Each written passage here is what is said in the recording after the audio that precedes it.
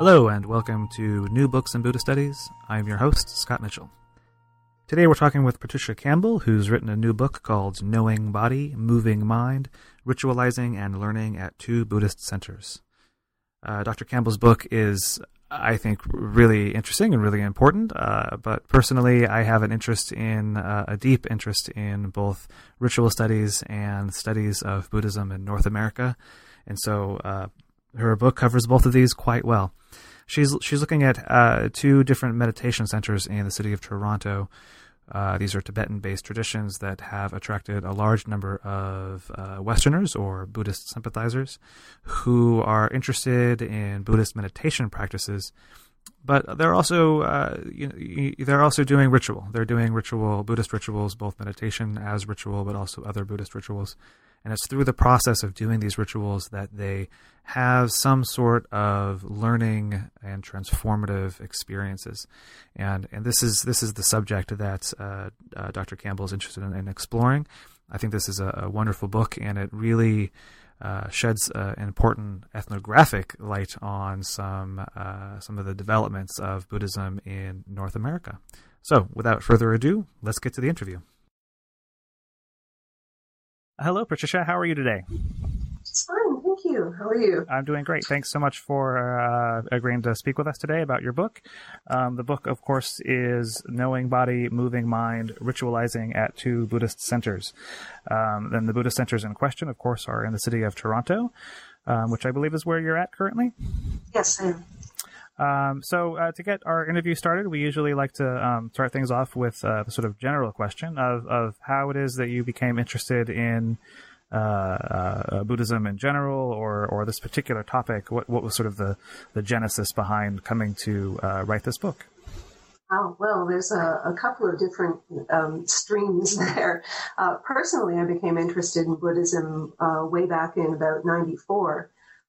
Just after my husband and I were married. He was very interested in Buddhism, and I became curious because he was. Mm-hmm. We actually took a meditation course together, and I started reading more and more about Buddhism, and I just it really impressed me, the philosophy, the religious perspectives, the teachings of the Buddha.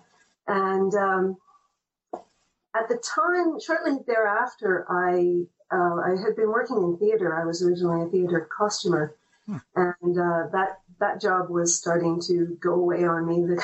The company that I worked for went under, and there wasn't always a lot of work. So, with the theater, when a show goes up, you're out of a job. So Right. I was kind of tired of being perennially unemployed. And I thought I would go back to school, and I was very interested in taking a degree in religious studies, and I realized that I could study Buddhism, and particularly Buddhism in the West. And going back to school as a mature student was absolutely amazing. It was so addictive. I just loved it. I was able to put in a lot more effort than I was originally as a student coming straight out of high school. So, being as addictive as it was, I stuck with it right through to the PhD. When it came to time to write my dissertation, I had the very great opportunity and honor to work with Dr. Ronald Grimes, who is a ritual studies scholar, Sure. Own ritual studies scholar. He was my dissertation supervisor. And so I thought, well, best thing to do was to study ritual, and I've become absolutely fascinated with it since. I've added to my Western Buddhist studies the study of ritual, so it's kind of the method that I use, and the topic is Buddhist studies in North America. So being from Toronto, I thought it would be best to do my ethnographic work at centers in Toronto. And it was interesting because originally I thought I would have a broader background, and I would look at other traditions as well, Zen, as well as Tibetan. But the way it worked out, you need to narrow down when it comes to a study like this. So I narrowed it down to these two centers, both westernized Tibetan-based centers, and they were local, and they both had great education programs. So they really fit the kind of study that I wanted to do. Great. So that leads perfectly into my next question, actually. The book is about these two different meditation centers, and so if you could give us a brief little, a little explanation of what these centers are and what their background is. And I know that you mentioned in the introduction that they've evolved since you wrote the book. So the book is sort of a snapshot of a particular time. But what are these centers like, and what tradition are they in, and all that kind of background stuff? My knowledge of them actually is kind of frozen in time too, because since finishing my research and leaving them, I haven't been back. It's just been such a busy time writing the dissertation and all of that. And the point was really to be a researcher at the centers. So what I've written in the book is what I know about them. Since then, I've had a little bit of contact, but not a lot. So they are both based in Tibetan traditions. I believe the Friends of the Heart Center is somewhat connected to the Kagyu tradition. Mm-hmm. My pronunciation of Tibetan terms will not be terribly good, I'm afraid.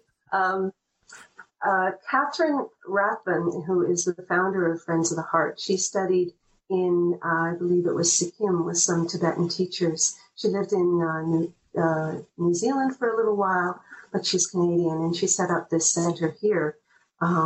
Started really, I think, when she was teaching a course on meditation, actually at York University here in Toronto. And she had some students who were interested in continuing to practice, and she started up a center. And Friends of the Heart has been going ever since, and it seems to be a very successful center. It's continuing on, even though, as a lot of Western centers, there's changes in membership, changes in leadership as well. When I was there, I believe it's still in the same location. It's in a very small unit in an industrial building right on one of Toronto's main streets, Yonge Street. So it's a sort of a third floor to walk up to it. It's a small little unit, but it's a very colorful, delightful shrine room that they've set up there, very welcoming space. And they have almost everything. At the time that I was doing my research, almost all of the meetings that they had scheduled, regular weekly meetings, were set up as classes. So they were attracting people to come to learn meditation, to learn yoga, to learn at one time they were having sort of an energy healing class that I think ended before my research did. So all of their members were essentially coming as students. And so some would come for a 10-week class and then stop coming. Some would then take on a membership. But again, it would be continuing taking more and more classes. Even long-term members would be continuing to take classes. At the Chandrakirti Center, this is another fairly long-term established center in Toronto. I think it started in the mid-90s as well as Friends of the Heart. It is part of the New Kadampa tradition, which is a large international organization. The center that, when I studied at it, it was sort of a renovated church. Now it is much different. They, during my research, they shut down the center and renovated it completely to become the NKT Center and Temple for for Canada, I should say. So it has become their headquarters. So it is an organization based on the teachings of Geshe Kelsang Gyatso, who is in England. It is not an uncontroversial organization, but the people I met and talked to at Chandrakirti Center really weren't involved in any of the sort of international goings-on that had happened since the 90s. Most of them were just there to practice individually, to learn Buddhist teachings. The teachers there were, it seemed to me, to be well-trained. They all had a sort of common level of knowledge that would come out in their general program classes. The general program classes were on Tuesday nights, and they were much more open-ended. So you could come and drop in one night or another. You could come for as long as you wanted or for as little time as you wanted, and each night was sort of an individual occurrence. Whereas at Friends of the Heart, they had 10-week classes that people would enroll in and stay until the end. So it's a slightly different setup. it was interesting that the setup at Chandrakirti was still very much like a church when I was there. There were pews and people sat in chairs and pews for meditation. At Friends of the Heart, most people were seated on cushions on the floor. So different styles of teaching as well at the two. So the book, as you mentioned earlier, is really about the methodology uses ritual, which is honestly probably the reason that I was attracted to your book. I did my own dissertation research on rituals within Buddhism in the United States. Excellent. So let's talk a bit about ritual. One of the things that I was happy to read was that you talk about meditation itself as a ritual, and that many people don't like to think of meditation as a ritual, and that ritual has a bad rap. Oh yes, especially among Westerners. Right. Many of the people I spoke to would say, "Oh well, no, I don't participate in rituals. I don't like the rituals." Interesting that most of the people I was meeting and speaking to as well had enrolled at classes at Tibetan-based Buddhist centers, which are strongly ritualized. Their settings, their practices, the prayers and chants, and all of those things were there.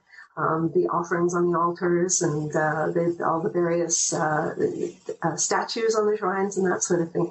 So the ritual was definitely there. It was quite clear, at least to me, who I'm used to seeing it.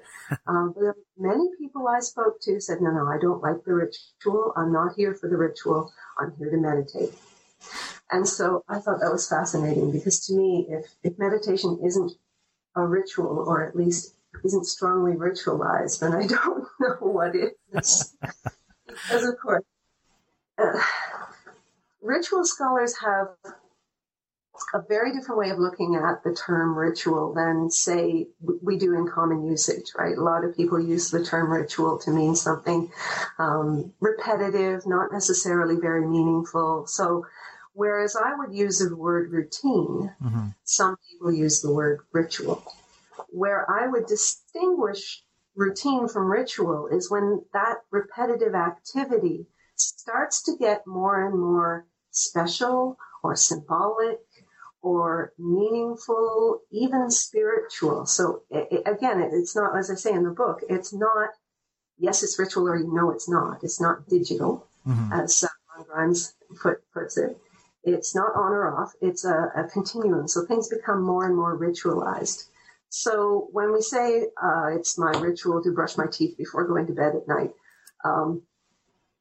yes, okay, but it to me that's a routine unless it becomes less instrumental and more meaningful. So you're doing something about that routine that has almost a magical component to it, rather than just getting your teeth cleaned. So I do it this way because it's special, or because I become superstitious or something like that. It's a little more ritualized. Normally, people who in common parlance, we don't seem to distinguish between rituals that are, as I put it, traditional, special, set aside, elevated, or spiritual or religious. In common parlance, we sort of lump them all together with more instrumental kinds of things we perform repetitively. So this is where I'm trying to separate what we mean by routine and what we mean by ritual. So I call meditation a ritual because not just because it is repetitive, not just because it's something we do over and over again, but because we do it in usually a special place. We use special postures and gestures. Sometimes we use special ritual objects like incense and candles and bells and cushions and things that are set aside especially for this, that they begin to take on a special meaning. Sometimes for a lot of people it's a spiritual meaning or symbolic meaning. And for some people would, of course, call it religious rather than strictly spiritual. So when these kinds of qualities begin to accumulate around a given behavior, then we would call them more and more ritualized. I call meditation a ritual when it is a process of perhaps including 1,000 prostrations, lighting a candle, sitting in a special traditional meditation posture, going through a traditional meditation practice, and then afterwards finishing off with a bell. So from beginning to end, all of these things that are performed in meditation together make up a ritual. And so if I explain this to my interview participants, of course I don't do that right when I first start talking to them because I want to get their own opinions about it.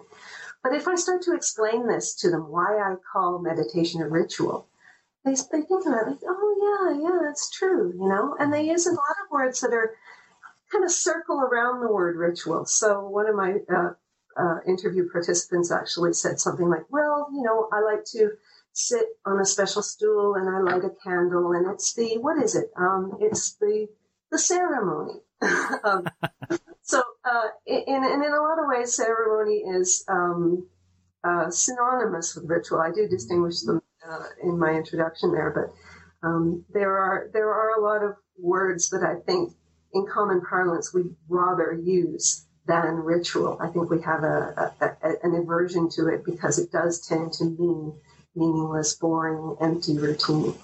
So I'm hoping that this book, my definitions of ritual, will sort of open up a better, maybe give it a better rap.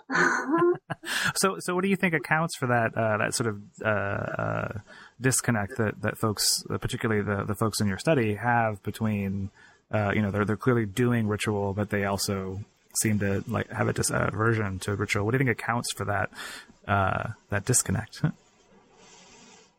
It's interesting that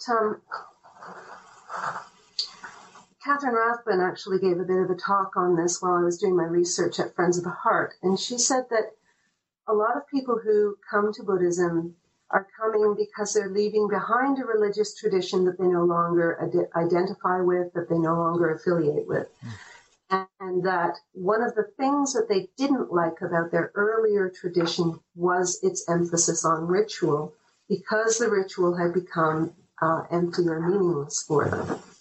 So there's that possibility that a lot of people have come and they're thinking, no, I don't want to just replace my Catholicism, for example. I want something different. I'm looking for meditation. So it's easier to separate meditation, which is something new for most of these people, from, say, the ritual, the procession, the Eucharist, for example, if that's what they're most familiar with in a Christian church. But some of them will say, the lighting of the incense in the Buddhist center and all of these chants and all of the different words that are being used, because some of the chants are in Tibetan or Sanskrit, some of these things are way too much like the church I came from, right? So it's too ritualized. But they love the meditation. Now, that's a possibility, that people don't like the idea of ritual because they've come from a highly ritualized religious background that they've departed from. But there are a lot of people who come to Buddhism who are not from a particular religious background. They don't have a lot of ritual in their past, but they're still not happy with ritual.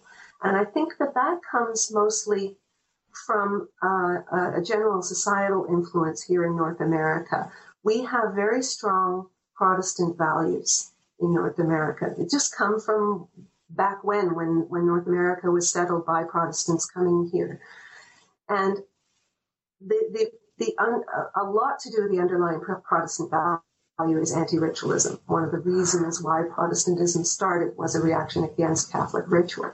So I do think that on a less conscious level, North Americans have this kind of aversion to ritual. And then it goes back to our Protestant roots.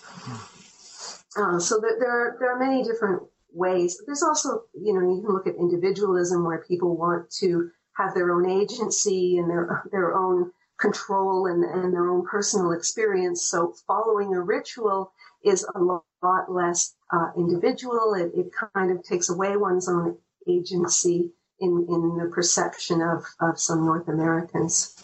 So there are a few different reasons, I think, why we tend to have a bit of aversion to our typical understandings of ritual.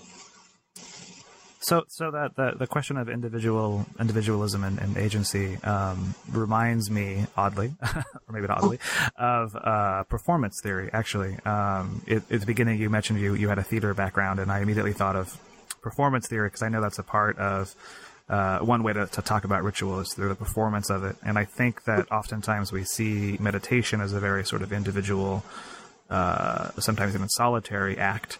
But you talk a bit about performance too, and I think that performance is sort of worth mentioning, that rituals are performed and even meditation is performed. In what way did you see that in your study? Well, it is interesting because performance theory does tend to look especially at postures and gestures when it comes to studying ritual. So performance theory is a way of, in some cases, is a way of overcoming earlier ways of studying ritual that focus too much on text and meaning and cognitive aspects of ritual. Performance theory likes to actually look at what people are doing. As Ron Bruns used to say, he says, look where people are putting their hands and their feet and their backsides. Because that's important. The body is important. Even rituals that deny the body, said Ron Bruns, are still involving the body. The body is still involved. So it's very important in performance theory to look at what people are doing, what the physicality of the ritual is. So when we come to and I noticed this when I first started looking at performance theory and studying meditation. It's like, wow, these things don't seem to be compatible very much because, yes, there's a posture and we can study that. But once you get beyond just, okay, we're sitting in lotus posture, we're holding our hands in this way, what else is performative about this activity that is taking place very individually inside the meditator's mind and body? And it's very still. It doesn't seem to be performative, but it is in a lot of ways. That there are things going on inside the meditator's experience. I like to say body mind instead of just saying mind, that are performative in the same way that postures and gestures and vocalization, singing and chanting are performative in other kinds of rituals. So, and it's kind of hard to explain. It's because what one does in meditation is a received behavior that is taught, passed down through the generations. So it's a traditional sort of thing. There are many different techniques of meditation, of course, and they change over time, but we see them as spiritual and traditional. We learn them and we try to practice them the, quote, right way. And so we are performing them, even though they're only happening inside our own experience. We are performing them and we become the witness to them.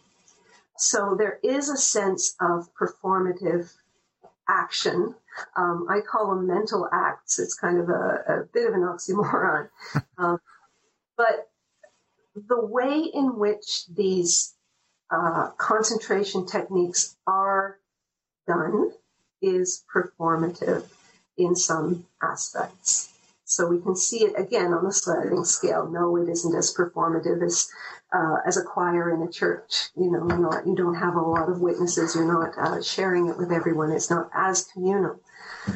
But again, if you talk to people who perform meditation at a center with other people, there is a performative aspect in terms of audience and participation, that there's a shared energy, even though it's not something that is seen or physical, there's a shared energy there. So it has its performative aspects. And again, a sliding scale. Sure. So I try and look at meditative concentration techniques as activities that take place in the mind and the body. And that's why I see them as performative. Personally, I agree.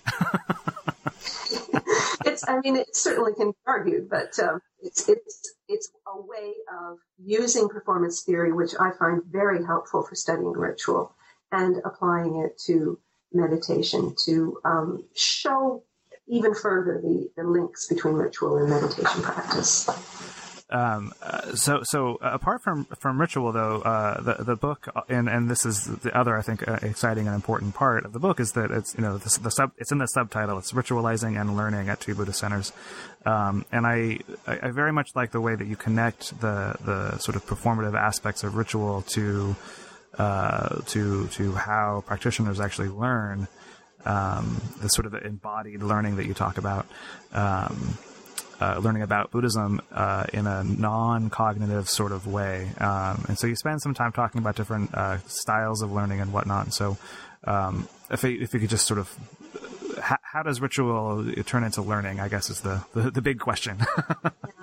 This was an interesting finding for me, because as a ritual scholar, as a scholar of religion, I hadn't really gotten much into learning theory. I started off with an interest in these introductory meditation classes and how newcomers to Buddhism are learning about Buddhism. And I was very interested, of course, as a ritual scholar, to find out how ritual plays into that. So how do we learn? So I knew I had in my head that there was a physicality to the way that we learn through performance, right? And of course, I cite Theodore Jennings' article on ritual knowledge as a kind of stepping off point for the book. He argues that one learns through ritual, through the performance, the physical performance of the activity in the ritual. And I thought that was a great way to start. And I started talking to people and asking them about what they were learning and how they were learning, and how meditation postures played into the learning, how the meditation techniques, the concentration techniques played into the learning. And it was fascinating to me that my interview participants were distinguishing between what they were learning cognitively and what they were learning physically. But the most interesting was the ways, the number of people that compared the learning through meditation techniques to physical learning. So it's not concentrating on your breath, concentrating on a mudra, or doing vipassana meditation is not a means of learning cognitively. It's not a way of gaining new information or analysis or understanding. It's like a physical activity. It's like training the mind to a skill. Now, this isn't unusual. We know that the mind can be trained like this. But the interesting thing for me was the ways in which the ritual qualities of those concentration practices played into how that learning plays out in their experience. So I thought, okay, we're talking a lot about learning. I need to know more about learning theory. And when I came across Bloom's taxonomy, which of course is familiar to a lot of people, especially educators, I realized that what I was seeing was a link between, first of all, the distinction that Bloom and his colleagues made between cognitive learning, affective learning, and psychomotor learning was certainly there in my interview participants' discussions. And what I realized was that even the mental activities, the concentration activities, yes, they were developing a skill, so that it was something like psychomotor learning. But because they were ritualized, meaning because they were traditional and special and set aside and elevated and possibly spiritual, they linked to affective change. So changes in their feelings, emotions, behaviors, even in their values. So that's what I found so interesting in what the people were telling me, that what and how they learned through meditation, ritual, through, and I talk about some of the other rituals like prostrations and chanting and things like that as well. But I just found it so fascinating to find that this first of all, that meditation activities, meditation concentration techniques were being identified as a kind of a skill generating or a psychomotor type of learning, and then the ways in which that linked to affective learning, so changes in emotions and values. It was fascinating to me. So it's almost like the rituals are sort of training Buddhists almost, right? They're sort of training people to think differently about themselves and their relationship to the sort of learning about Buddhism from a different way, not through books or through lectures or all that kind of thing, but through physical activity. Yeah, so, and of course they did learn cognitively as well. There were lectures and there were books for them to read and all kinds of different things like that. So I realized that their cognitive learning, the cognitive learning that they were getting, was also feeding back into their emotional learning, to how their motivations for continuing to practice. So it all sort of fed one into the other. There were links between all of these three domains of learning that Bloom and his colleagues had identified way back when in this influential learning theory. So it was really interesting to see it broken down that way and to explore using Bloom's taxonomy, the sorts of things that people were saying. And yes, it did all sort of fit in there, with the exception of Buddhist insight, which seemed to be something people were separating from more ordinary or everyday. And it's very difficult to write about Buddhist insight. It's kind of an ineffable experience. People were trying to describe it to me, and I try to describe it in the book. And it's not something you can really analytically hang your hat on, I guess was what I'm trying to say. But it's there. People talk about it. They claim to have had experiences, and that this is part of their process of learning about Buddhism too. So I try and identify that as a potential fourth domain in their experience. Right, you have that nice. One of your participants describes a sort of Mobius strip kind of metaphor, and I appreciated that in the different domains of learning. If you know better than I, so perhaps you could explain how the Mobius strip works. From what I understand, a Mobius strip, and I think I remember years ago my uncle did this for me. He took a piece of paper and twisted it in a certain way and taped the two ends together. And you can start at one end with a pen and draw all the way around, and you've come back to the beginning and you've covered both sides of the paper. So it's a symbol for infinity. Mm-hmm. And so it's always sort of cycling back to where you started from. So when I started visually trying to analyze what it was people were saying between these three domains, the cognitive, affective, and psychomotor, I started visualizing this cycle back and forth between all of these three domains. So each one contributes to the other, helps motivate people to continue their practice and their learning. And so cycles back again. And I realized that what Gerald had said there about the Mobius strip it was a very good way of visualizing the links between the learning domains.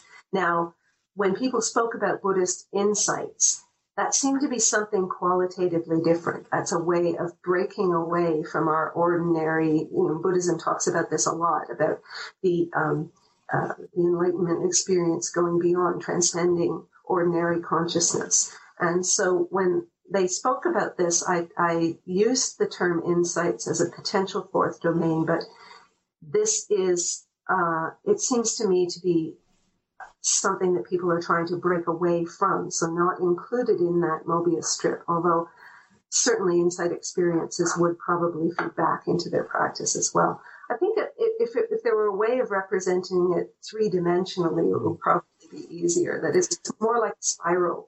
So we're back and forth, but we're moving on as each of these experiences changes with the learning experience over time.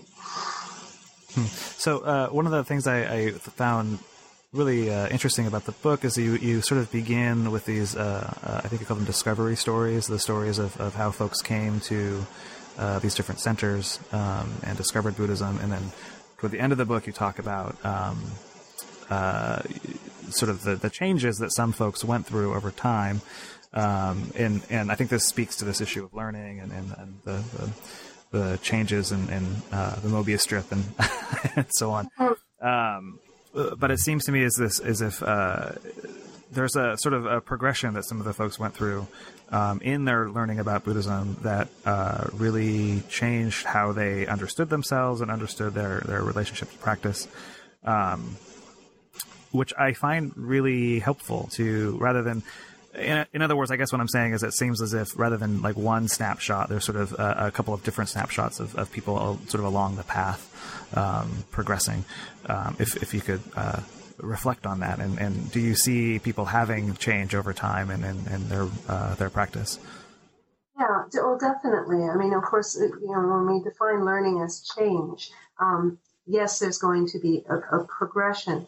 And the reason this came about, the way I structured the book this way, was that I really wanted to write it like a narrative of their experiences. It was kind of hard to do, being a dissertation, being academic, having 24 different interview participants. So I couldn't follow everybody's stories entirely, and I had to depart to do the analysis sections and the ethnographic description sections. But I wanted to get a sense that I wanted readers to get a sense that there was this sort of progression, that there would be a number of participants whom they might recognize as they read the book and see where they started, where they ended. And because it was a fairly short-term project, it was only about a year or so that I was doing the interviews. I took a step in the last chapter by comparing more experienced members to newcomers. But I also had the opportunity to interview some of the newcomers a second time a few months down the road. And that helped me with trying to develop that narrative. So letting the readers know what had changed from their first interview to their second interview, those who were available for a second interview. But when it comes to those, what I call discovery stories, that is one of the things I find very interesting about people who come to Buddhism. Western sympathizers, I guess, is one way of calling them. I don't like calling them converts. I know it's sort of the academic term, but it's it seems to me kind of inaccurate in a lot of cases. So Western sympathizers, I sometimes call them adoptive Buddhists. I find their discovery stories fascinating. Why is it that they've come to Buddhism? What was it that interested them? What was their first point of contact? What was it that motivated them to get out of the house and go to a Buddhist center and sit on the floor in these weird positions and this sort of thing? So it's fascinating to me. So it seemed to me impossible to tell their story without telling their, again, we might call it conversion stories. I'd rather call them discovery stories. How it was they came to be interested in Buddhism, how it was they came to practice. So I think that's a great place to start. It's just sitting down and talking to them. I love ethnographic interviewing, because sitting down and talking to people about what interests you so much. They're fabulous. They love to tell these stories. They love to, and I think part of it is because a lot of people in their lives don't understand why they made this choice. So to be able to sit down with somebody and explain it and actually walk through their experiences and have someone who's interested ask some questions about their experiences, I think they really appreciate that. I think that's one of the side benefits to the participants in these kinds of studies, that they can tell their stories. And I hope, despite the academic nature of the book, I hope that I've managed to include enough of a narrative that some of their stories could be followed. I think you did. If you want to share any of those insights now, I mean, it did seem as though a few of the folks, had recognized that Buddhism had their practice and their ritualizing even had a pretty profound impact on their practice and their relationship to the world. Mm-hmm. Yeah, and Gerald was a great example of this. He came to this very sort of intellectually interested. He was really looking for almost a night course, something to do to get out of the house and one night a week. And I think very quickly, although in our first interview he really didn't use the word spiritual, later he did.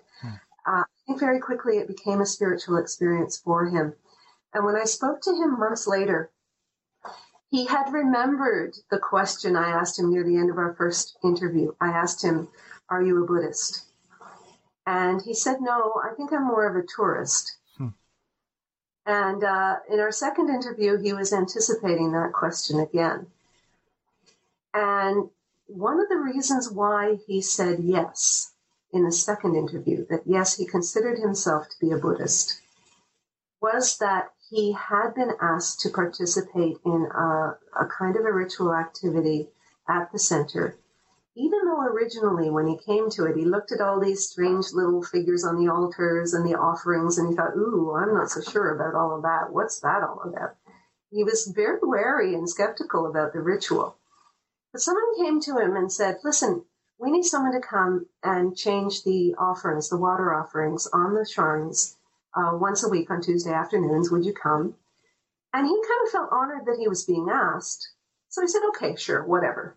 It's a little out of my comfort zone, but I'll do it. And as he did it, even though he didn't really understand it cognitively, he didn't ask a lot of questions, all he was told was how to do it and what to do. He started to develop what he called a very intimate experience with the ritual, but also with the center itself and the people who were there and the Buddhist teachings that underlay all of it that he was doing.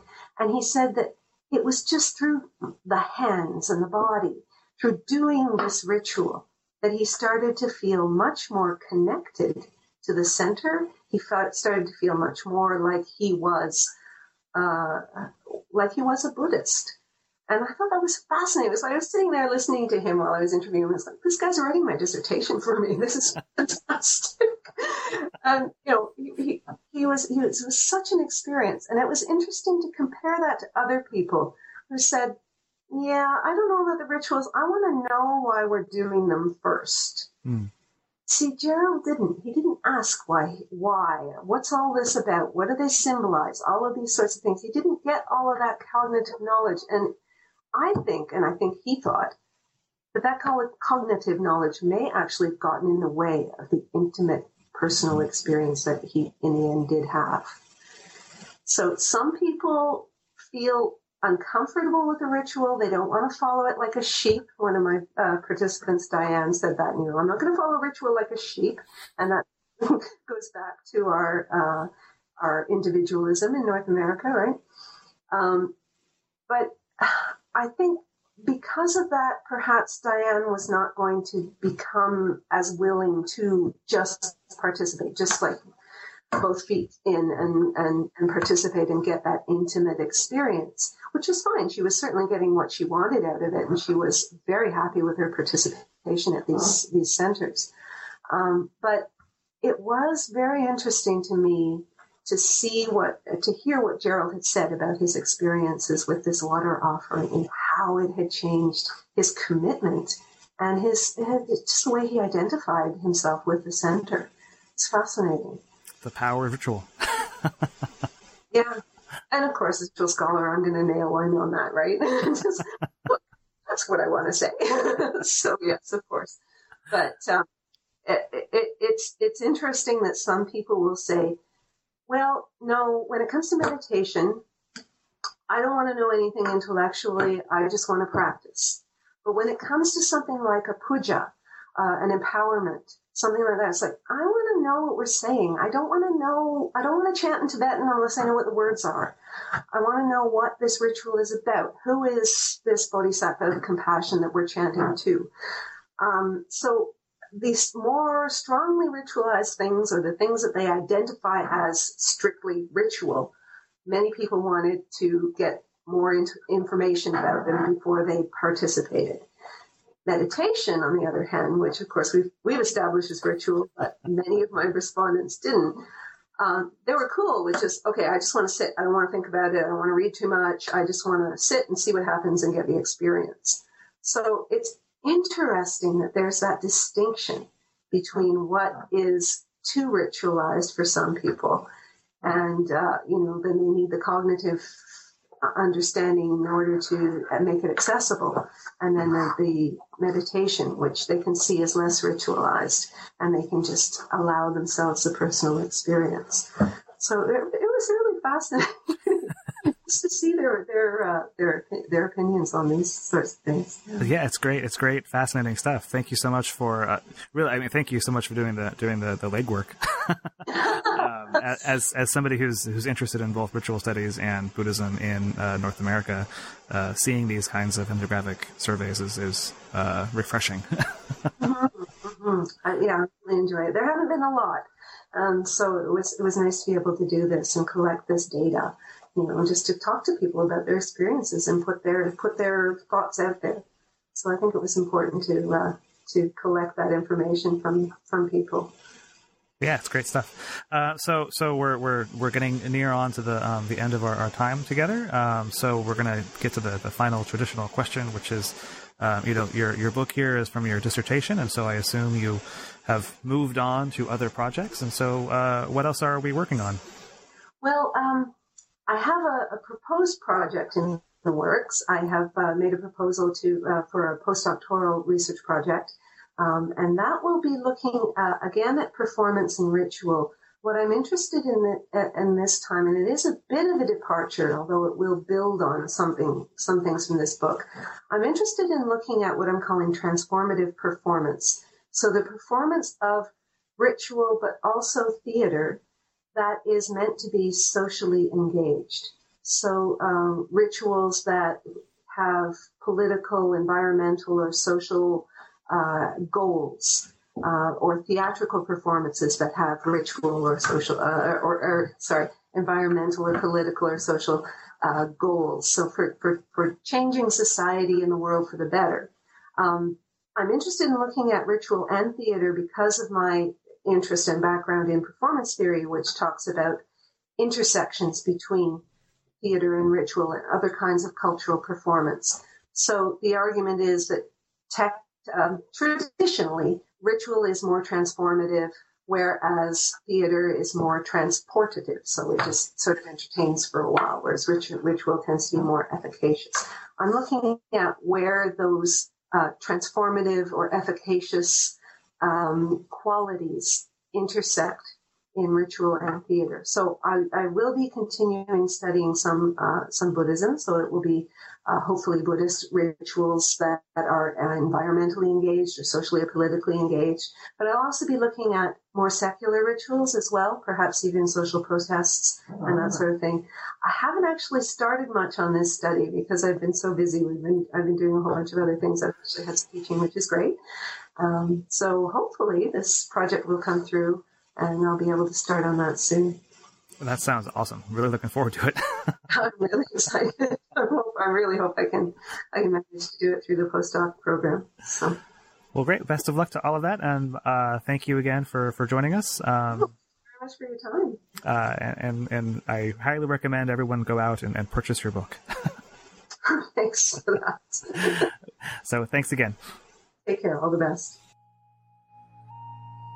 You've been listening to an interview with Patricia Campbell, author of Knowing Body, Moving Mind, Ritualizing and Learning at Two Buddhist Centers on the New Books in Buddhist Studies show. I'm your host, Scott Mitchell. Thanks so much for listening.